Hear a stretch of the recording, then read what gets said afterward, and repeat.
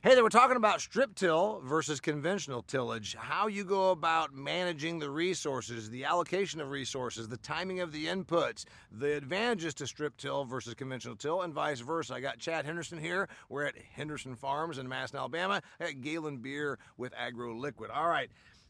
Farmers love pretty fields, Chad. Farmers love pretty fields. No-till struggles to catch on because it don't look pretty. But you know what? This is fine. It's holding a little bit more moisture, which is important to you. It's got residue up here, which is generally good. You know, lets that organic matter get in there.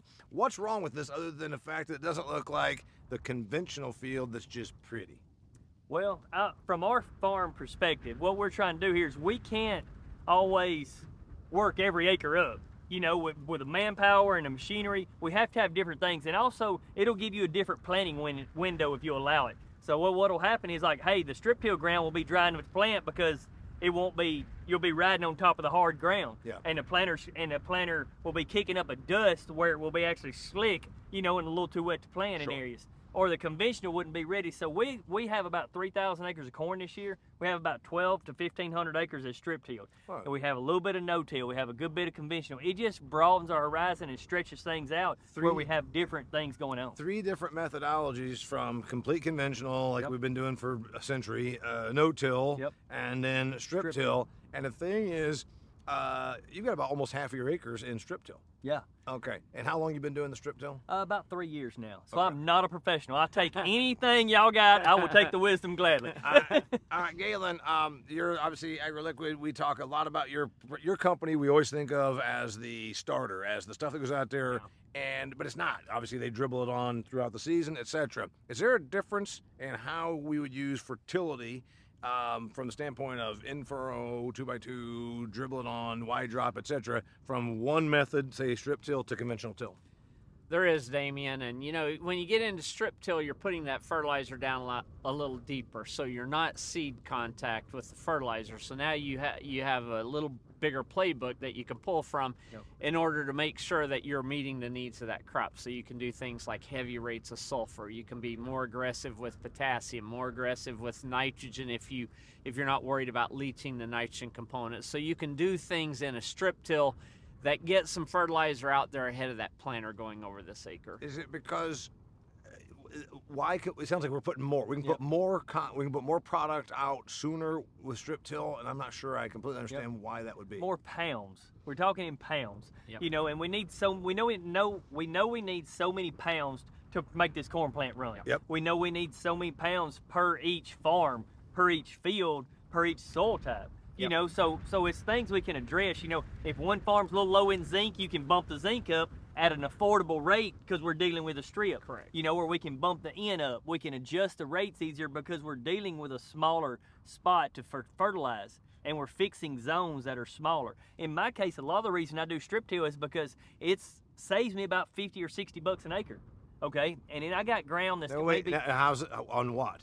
Well, on fertility. So I can cut my rate back enough to where that band is still a pretty hot band, if you will. But I'm not trying to fix the whole zone. I'm fixing an 8-inch wide strip. So I'm fixing the seed bed. What other differences, because this is a lot being tossed at me here, Galen, what other differences are there in a conventional versus a strip till? Maybe the average person saying, hey man, I've been thinking about trying strip till, I'm a conventional guy, what? Yeah. So, and for sure, strip till can be a piece of time management as well, because to Chad's point, there's just some nutrients you need a lot of pounds of.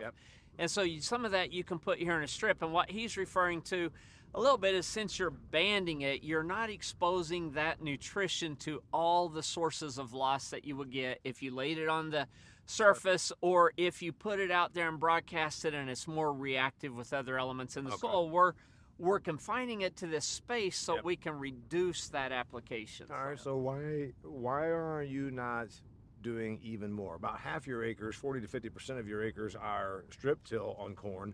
Why not do it all? Sounds like it's got a lot of advantages. I mean, it does, but we can't, the timeliness, you know, this thing needs to be run in our soil types. Let's say my planting window, you know, it's hard last few years for me to get planted in March, okay? But my planting window is still the 15th of March is when I like to be running, okay? It's been the 25th to 1st of April. But if I'm trying to go 15th March, man, it's not a lot of window there to run a strip till. Okay, well, in the falls, when I love to be chasing the combines with it, I would say, running in November, 1st of December. Well, if you run this too wet, it's as much a problem. If you strip till wrong, it's as much a problem. You're not helping yourself, you're hurting yourself. So that's about unless I buy another rig and have another man, that's about the limit of the acres I can get to and do it correctly. I want to ask for the person, and I'm one of them, I'm sure there's a lot of people like, okay, I've heard about this. Tell me the methodology. So you come out here with a thing that just tills up every 30 inches, it tills up 4 inches or something like this? Yep. So it's a standalone rig. You've got to buy that piece of equipment. You got to buy that piece. And that's all it's good for. That's all. It doesn't turn into a swimming pool in the off season. But it took 3 passes to make that field look that way. 1 pass and this looks this way. Okay, so there's still even though you have to buy that piece of equipment, you saved yourself 2 passes. So manpower, fuel, and we can time. literally harvest, and a lot of ours is done too. See, our problem is we have double crop. It's wheat and then soybeans. Okay, we have a good mat on top. And we can't get it dry under there without moving that cover in some form or fashion.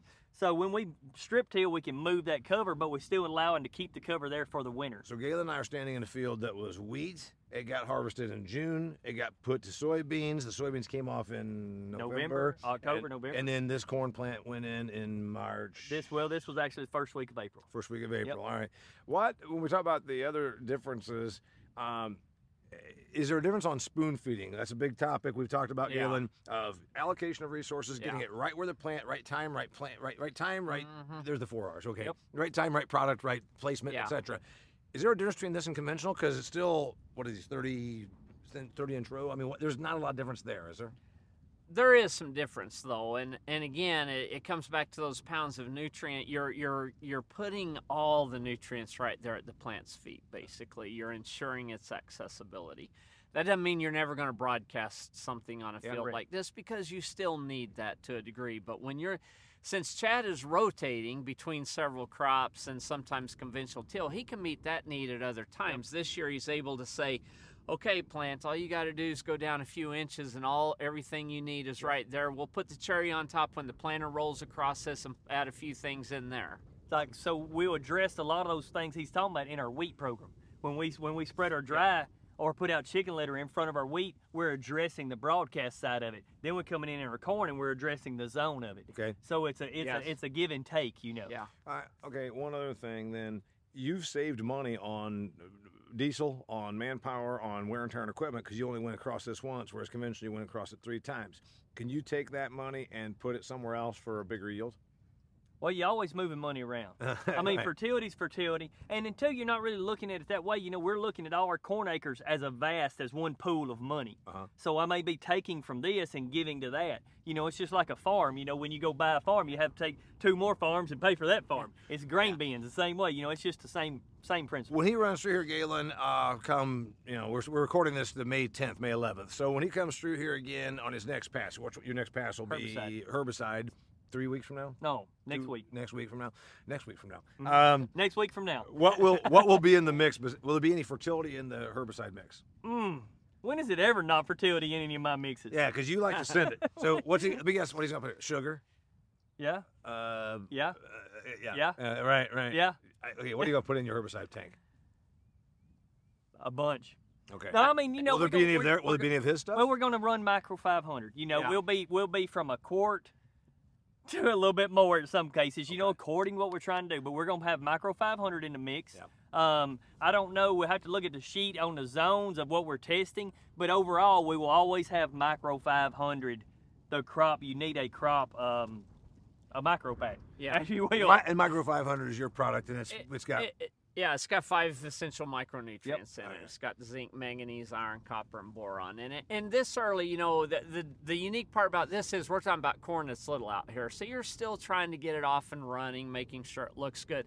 As the season goes along, you might be tissue testing. You might refine what goes in that 100%. tank. But for now, it's probably a little more broad scale, making sure we're keeping that plant balanced at this stage. So the next stage, when we come in with a wide drop, the first wide drop, we run 2 wide drops. And the first wide drop, we start, just like Galen talks about, we start addressing certain things. Yeah. The second wide drop, we address certain things for late season. It starts to shift. But the first herbicide spraying, we're generic spraying, we're killing weeds, we're going across it. Let's put a micro pack in it. If we know that we have a problem, then we'll use other things, you know. I mean, we have Fertirain. I mean, we have other things that we could put in a box, you know. There's no difference on maturity. There's no difference on once we're at this point, there's not a lot of difference, though, is there? I mean, you're going to treat this next week with herbicide and then the micro 500 and micronutrients, et cetera. That conventional field I'm looking at across the waterway will be the same thing. Same thing. There's not a lot of differences from here on. Well, from on that pass it's not. But remember, we put different pounds in underneath this thing, so we might could change the Y drop according to what was able to put under this row that we couldn't put under this row. We started with more here. Correct. So we can. It gives us availability to make changes mid-season. It does. Absolutely.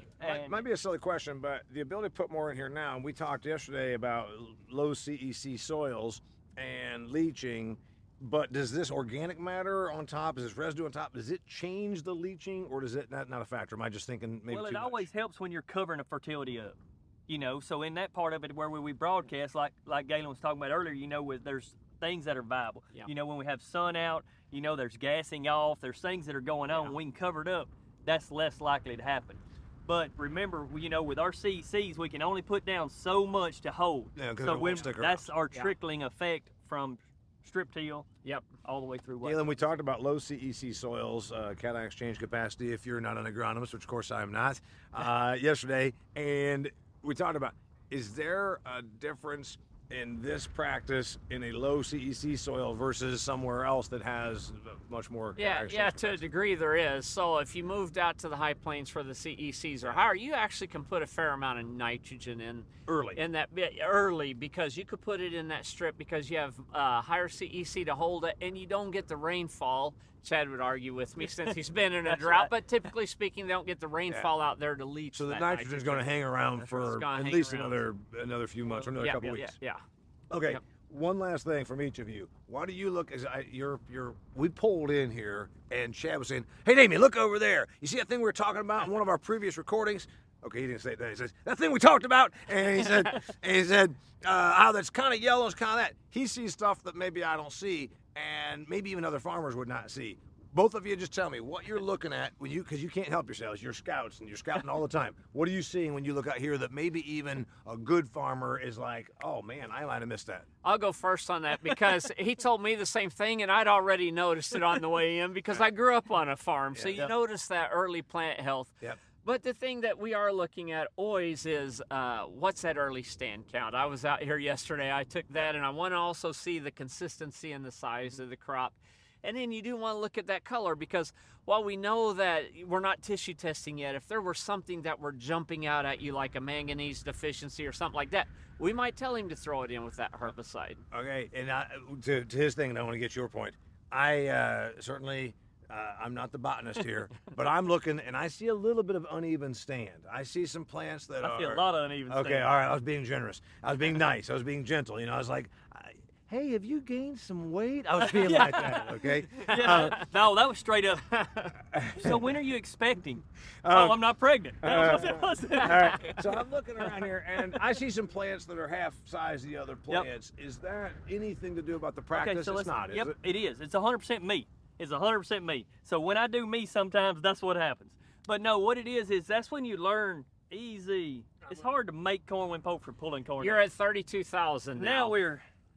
So what happens is sometimes with this strip till, if you get off of the row or if it's cloddy, then that's what happens. When you hit a clod and your seed is not at the right depth and this was in the moisture, this was not in the moisture, these are things that happen that we can control, but that we use irrigation to fix. The best thing for this right here would have been to pre-irrigate, to make a pre-pass and come back and then plant into better moisture, which I irrigated behind the planter. Okay. So there's things going on, and this is a lot of what not to do. We've learned a lot with strip till about how important it is to stay on the strip. The planter's set up to run on this strip and it's soft dirt. When you get off the strip, the corn is, the emergence it could be a half to an inch shallower. There's a lot of things that go on in that. All right, by the way, I know Chad's now saying I was already put those down. I mean, you showed them enough. I mean, it's just like you just keep showing how bad it is. Well, and Chad was struggling that I just reduced his population on this acre by 2 plants. But we do this because we at Extreme Ag are all about education. This is definitely what not to do here. One of the things we say is we've made the mistake so you don't have to. And I like the fact that we own it. You know, we've all been to field days. You go to field days like, oh, this is amazing. Yeah. This corn's going to make you 62-pound test weight and 300 bushels. Nobody ever says, oh, this is a turd. This is a turd. And to let Chad off the hook a little bit, though, we are standing at the head of the field where it gets additional traffic. Yeah. And you're always dealing with that traffic. When this strip tiller came through here, I promise you there's more clods on this part of the field than there is out there. And so your unevenness I appreciate that, friend. I'm trying to let you off the hook. Galen, it's true. And Chad, the unevenness of stand is going to be less pronounced out there than it is where we're standing. You got it. We're in the worst possible area. But you'll see it too. You know, you'll see it when you're planting, and I do most of all the corn planting. But when you see it, and you definitely, this is where we get in time of the year where you've got to keep a good check on where you're putting your seed and the moisture available. Because you'll see, if you start looking, and we can go out here and I can show you all kind of things that's wrong, but when you start going up on those rises where we run out of moisture, the corn plants are still there. They're just behind. Yeah. And that was just us missing the depth on it. You know, just last it's thing. Part of it. It's farming. It's where we farm 3,000 acres. You're gonna mess up on a couple acres. Yeah. Assuming it's not as bad out there as where we're standing, what do you think the yield penalty is on this amount of unevenness that you think is on this actual field? It won't be near what it will be when it hits 185 degrees. Yeah. So right now, unevenness of stand we know can be a yield deduction, but if we get okay weather, it can bail you out. It can't bail us out. Our factor was set. With unevenness, bam, we just took a chunk out of the barrel. Okay. You know? But it's one of 100 things that can limit yield. So you don't want to overthink it either. So you know?